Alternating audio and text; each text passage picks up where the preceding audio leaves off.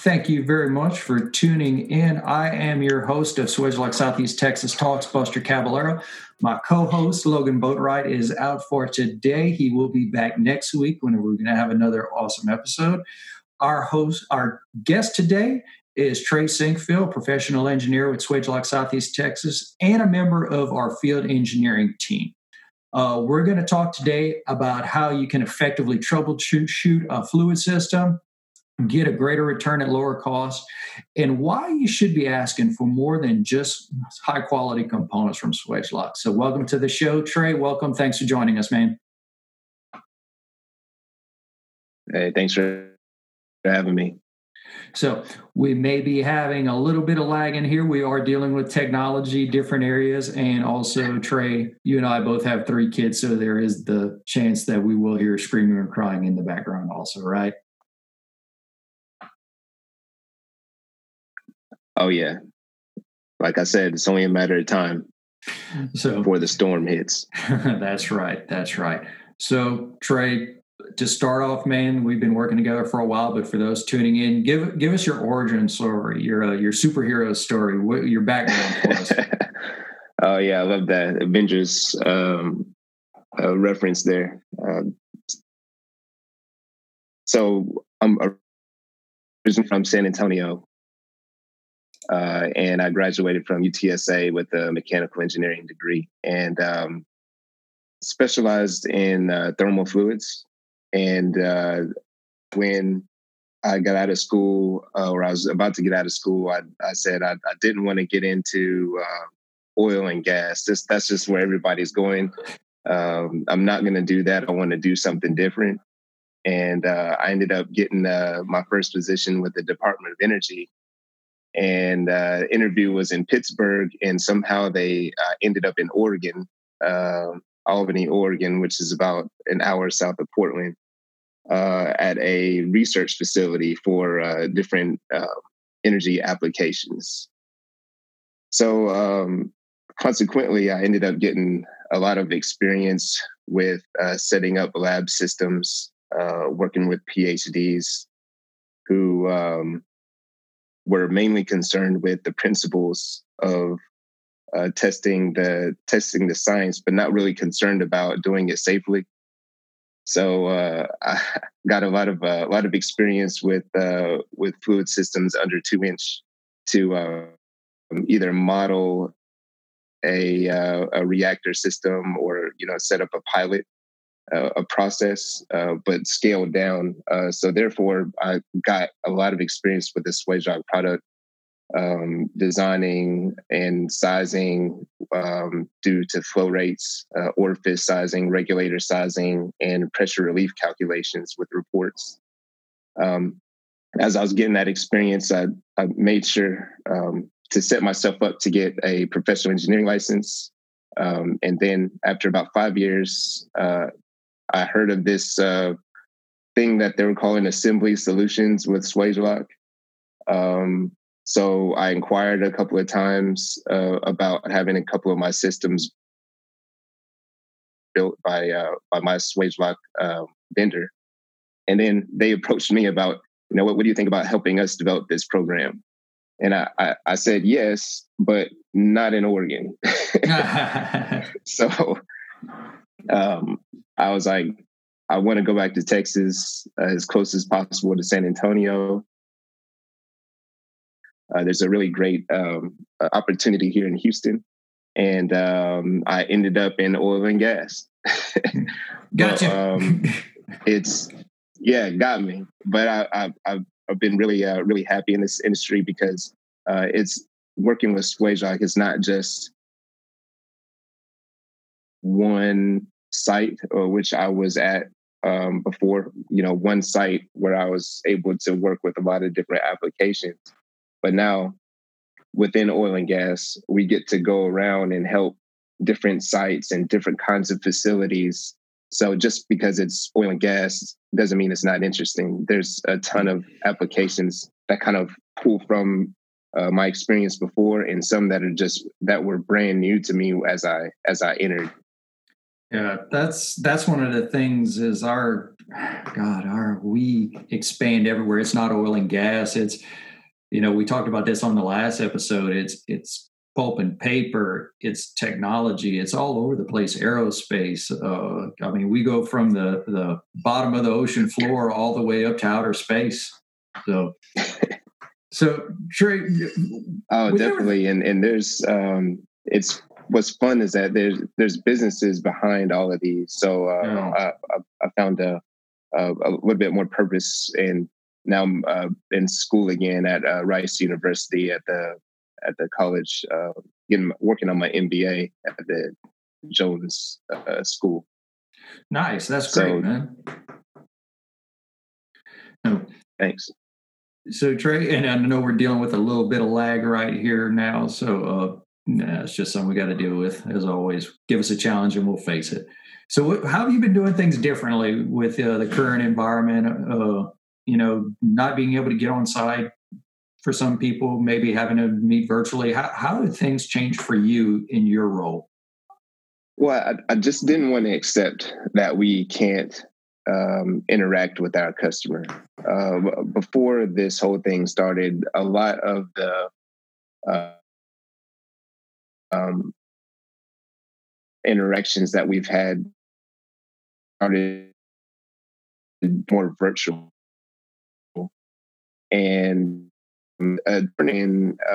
get me on site, and it was a very small time frame, and there's a lot of different other appointments that day, and we just came up with, why doesn't he just go on site, sit with the customer, and we connect via a virtual chat. So we're able to share screens, and I was able to look at their P&ID, and we troubleshooted their system right there because they had a three-way valve that was in the wrong orientation. So they thought that the system was doing one thing, and it really wasn't. It wasn't venting some quick connect couplings, and they were having some failures there. So we troubleshooted, and then we're able to quote off of that. So with this challenge, or at this time, we kind of doubled down on that. Say, why don't we do more of that now? And it's even better because more people are more available because they aren't having to drive to work. Right. They aren't getting pulled out just of maybe an hour and a half more. Exactly. Yeah, they have about an hour and a half more per day to have a proactive conversation. Right. And I think that's something we always see is that we could be in a meeting and somebody will come in and be like, we need you over here, or we need you there. Or it really gives the attention needed for what we're trying to accomplish out in the field. So with that, so when you and I started about the same time. You were a few years, maybe a year or two behind me on that side. And at the time, our assembly solutions, was once again just starting. I remember them saying like, hey, we're hiring another engineer. And it's like, whoa, that's pretty big for us at the time. We've got CAD designers. Now we've got another engineer. So how has it started? Or how has our assembly solutions evolved since you started to where we are now? Because right now we are rocking and rolling with our assembly solution. So how's that evolved for you in your role?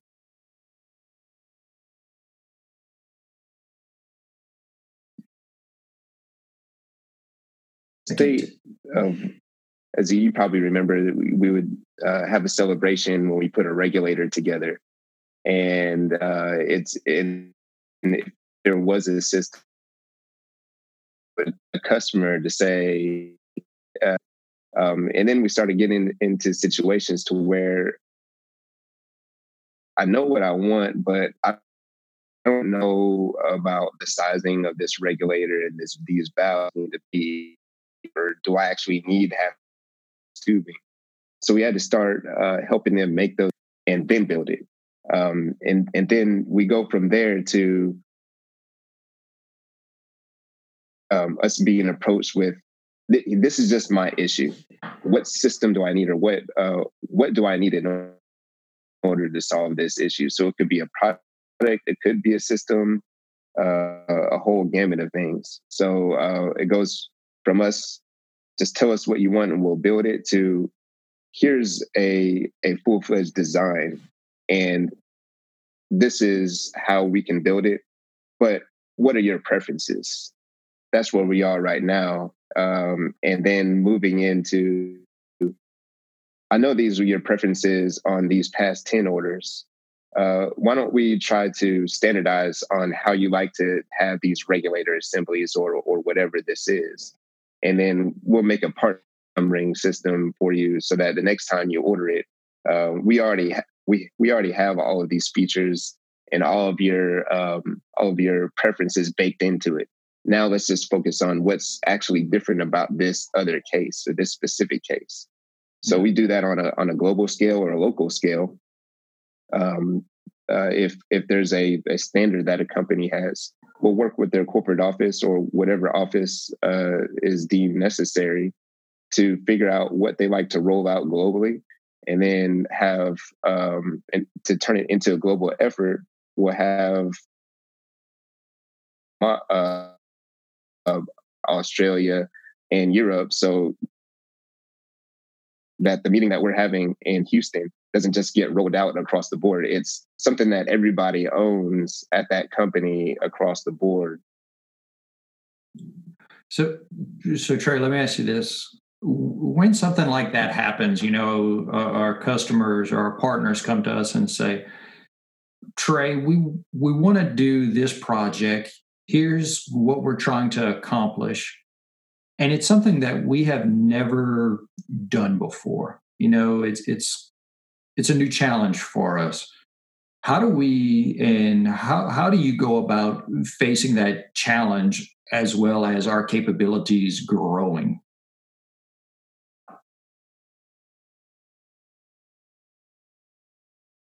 Face it head on, Buster.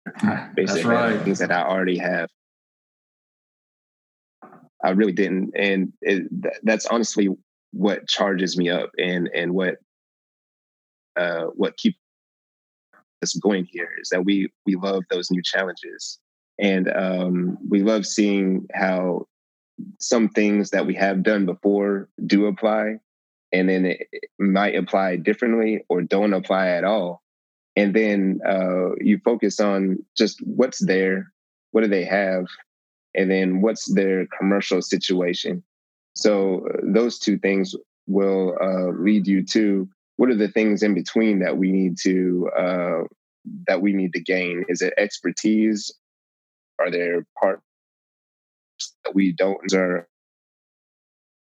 have already been identified by another Swagelok distributor? So if it's a temperature, for example, if it's a temperature control issue, I'm probably going to ask Swagelok Canada of what they do for that specific issue, because heat transfer is a big deal up there because it's always cold. There's different places that we can reach for the expertise within our organization and within the customer's organization.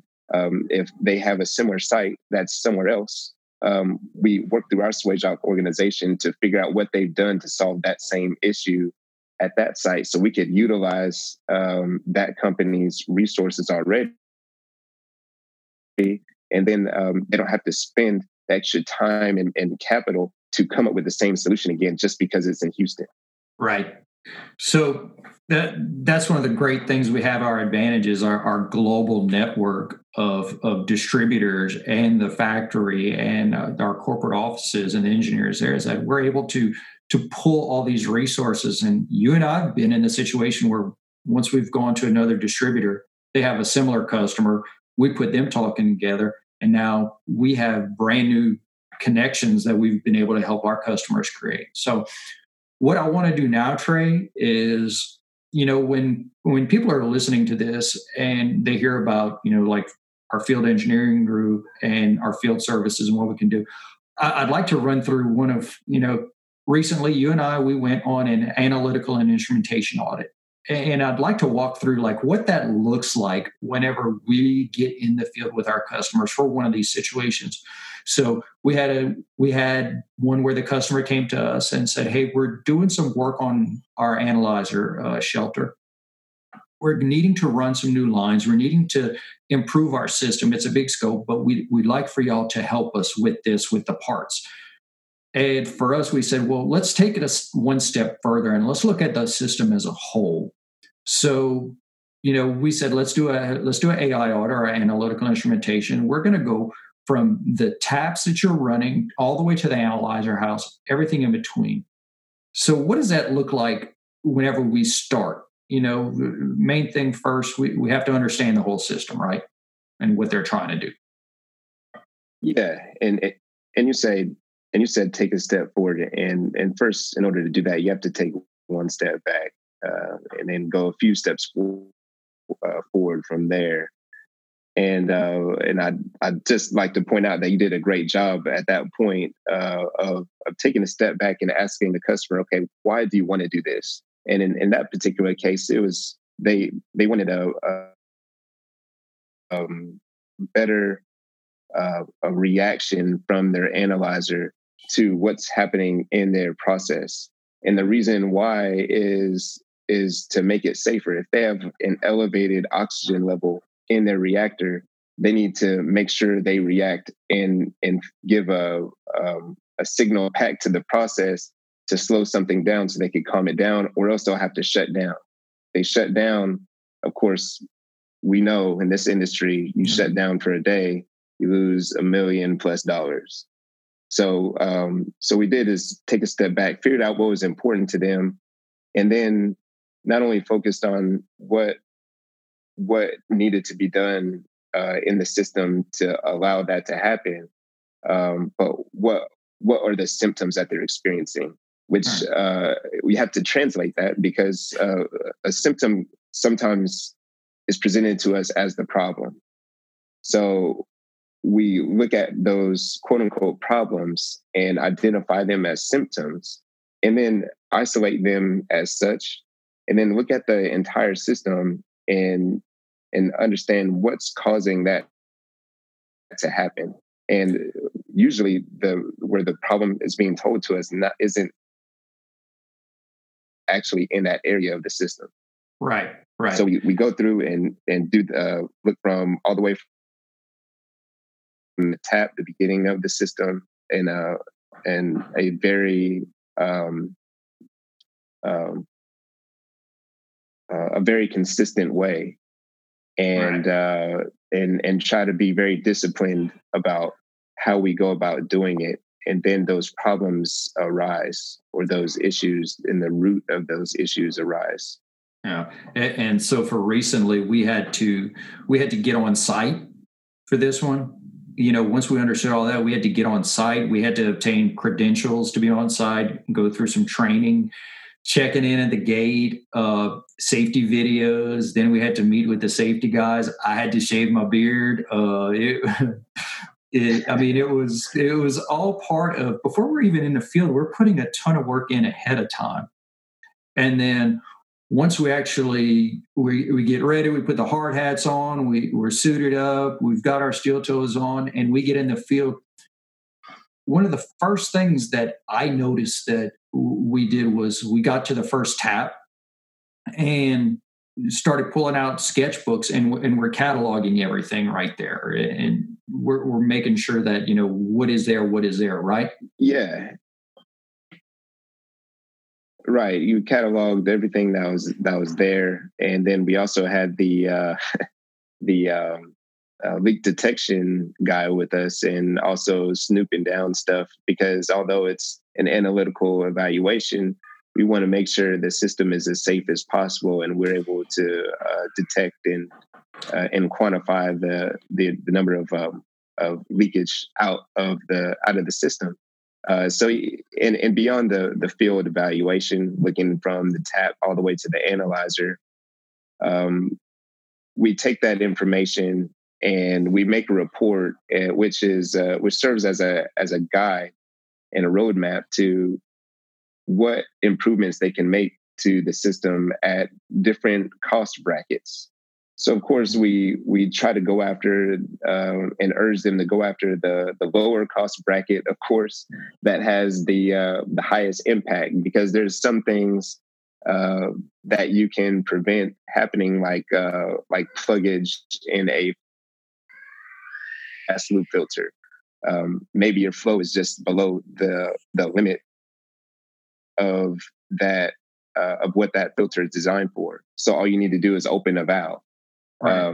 So that's something that's very inexpensive to do. And those are the things that we're going to propose first. And then you get to the more fancy stuff that's more expensive. I think the first two recommendations we had for the most recent one was increase of flow and reduce of pressure. And that was just turning two knobs, and that was supposed to give the biggest benefit. And one of the other things about this that came with it was, we essentially I say we, but y'all really did the work. Y'all recreated the whole PNID redrawing of the system, walking it down from the tap to the transmitter, and basically verifying that every component was in there, because we know that the PNIDs sometimes don't always match what's in the field, right? Right. So the challenge isn't the calculations or the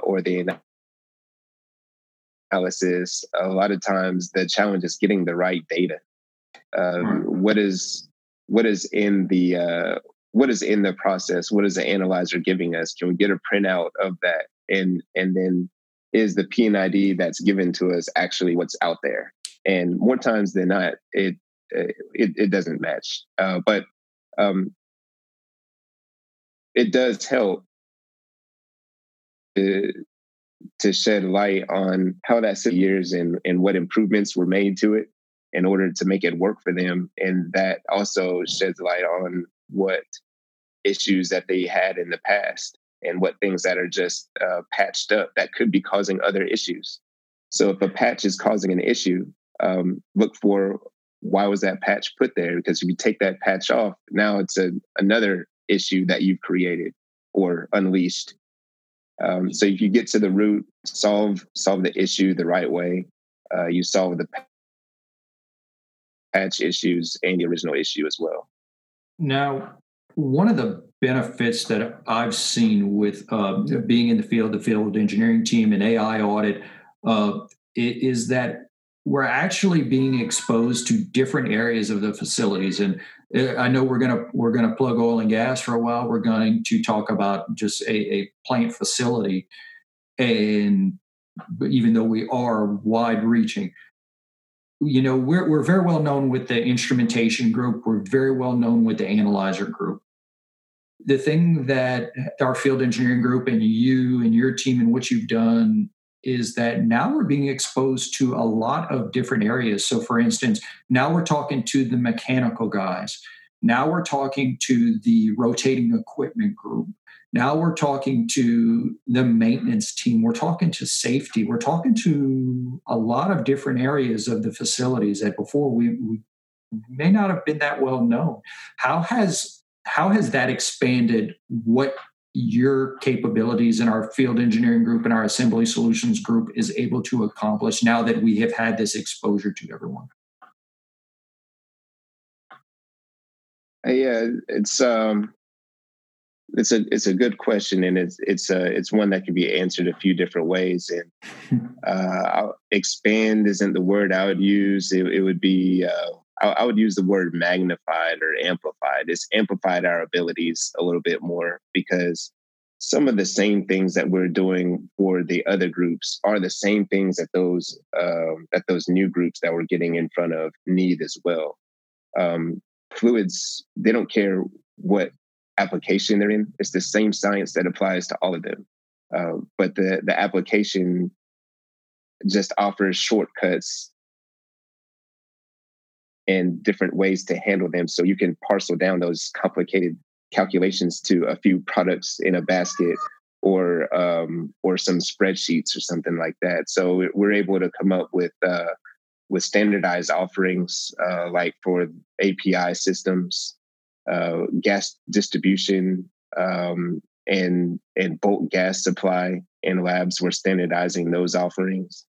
So now we're getting in front of slightly different groups, but from a slightly different flavor of products that we've already offered before in different industries, and it's rewarding because you're getting to see the fruits of your labor in one area. Another group gets to gets the benefit from that without having to put in any front end work. We have stuff plated up for them already, and that feels really good. Right, and it's amazing to see that growth where you could be talking to the analyzer guys on one section. You could be talking to the rotating equipment mechanical guys on their seal support panels. You could be talking to the engineers on their grab sample panels and how those are, and simplifying and improving a lot of these systems, where somebody might ask for a sample cylinder assembly from us. When we go a little further, it's because the sample panels that they're using maybe need a little bit more rework, some improvement to them. So that's just things that are coming out of us that our customers are asking us to do more, and we're finding that we have this capability to do more and do more and do more. So, right. And when they realize that they have us as another tool in the box, it really helps our customers' capabilities as well, because we understand, and I've been there too, that engineers and technicians are put in a very difficult position a lot of times, where they have crazy expectations put on them to solve an issue with very little information. Right. So they're able to just call us up sometimes if they have no other resource in front of them, and we're able to troubleshoot the system, like figure out how much flow can they get out of this tube that's this long with these valves in it, and then narrow it down to, okay, the tube must not be deburred because I'm not seeing that flow anywhere close to it. Right. So we're able to look inside the system without even being there. So Trey, we're getting to the end of our time here. So I got a few closing questions I just want to ask for you right now. So for our customers and for the people listening today, what's something that our customers can do, in your opinion, in the field when assessing a situation? If they come across like a problem or they're looking at a situation that's maybe not reading right, what can they do? Well, first, look at what they know. And of course, at the focal of it, if you have a failed part or system, just don't focus too much on that. Just take notes, good notes on what's going wrong objectively. Just figure out what truths are happening, and then how does the system look. And then and only then can you figure out how to get to the solution. You have to look at what's downstream that you want to happen, what's upstream that could be affecting how that piece is operating, because no system is isolated in these plants. It's all interconnected. Right. So for example, in Kansas, when we were walking down an analytical system, we found some salts that are developing in an analytical line. It wasn't the filter that we were looking at that was the issue. We had to go all the way upstream past the inlet of the analytical system, upstream to a catalyst bed, and with that the catalyst had been changed in 10 years. And there's ammonia getting into the system and reacting with the filter element and causing salts to develop in there. So the problem wasn't even in the system that we're looking at. Oh, man, that's a great piece of advice for our customers out there. And then the second one and the last one is, what is the most common problem you say we run into whenever we do get on site with a customer? I would say one, finding the right P&IDs or the information that describes the system, and two, not rushing into it. A lot of times it's it's tempting to want to dive right in. But you have to look at why are we doing this? Why is it important to the customer? What have they already tried? What is actually in the line? Because if you just take their word for it on what the phase of the fluid is, and hey, it's a liquid, here's the pressure and temperature. But the more information you get, we can actually model the fluid and figure out what phase is it actually. You can objectively take the information that you have, but until you verify it, it can't be true for you if you're going to run an analysis on it. So that's our challenge is not being tempted to jump the gun and solve a problem without knowing all of the variables. Well, Trey, thank you so much. I appreciate you taking the time to come and talk to us today and go through all this great information. Really appreciate everything you do for us and for Swagelok as a whole. Man, I can't wait to get back out in the field with you. We got to come up with something good soon. So for everybody watching and tuning in, thank you so much. We really appreciate you taking the chance to watch our show or listen. If you do have a question or something has made you think of something that maybe you're facing right now in the field, do us a favor, reach out to us at Swagelok, Southeast Texas. You can find us on the World Wide Web at ssct.swagelok.com. You can find us on LinkedIn, Facebook, and Instagram. Just look up Swagelok, Southeast Texas. We are all there. And follow us along so you can get more information like this. And once again, as always, tune in every Wednesday at 9 o'clock for these shows. And we're going to have a few more great guests coming on. And in the meantime, everybody be safe and have a good day. Trey, thanks again, bud. Thanks, Buster.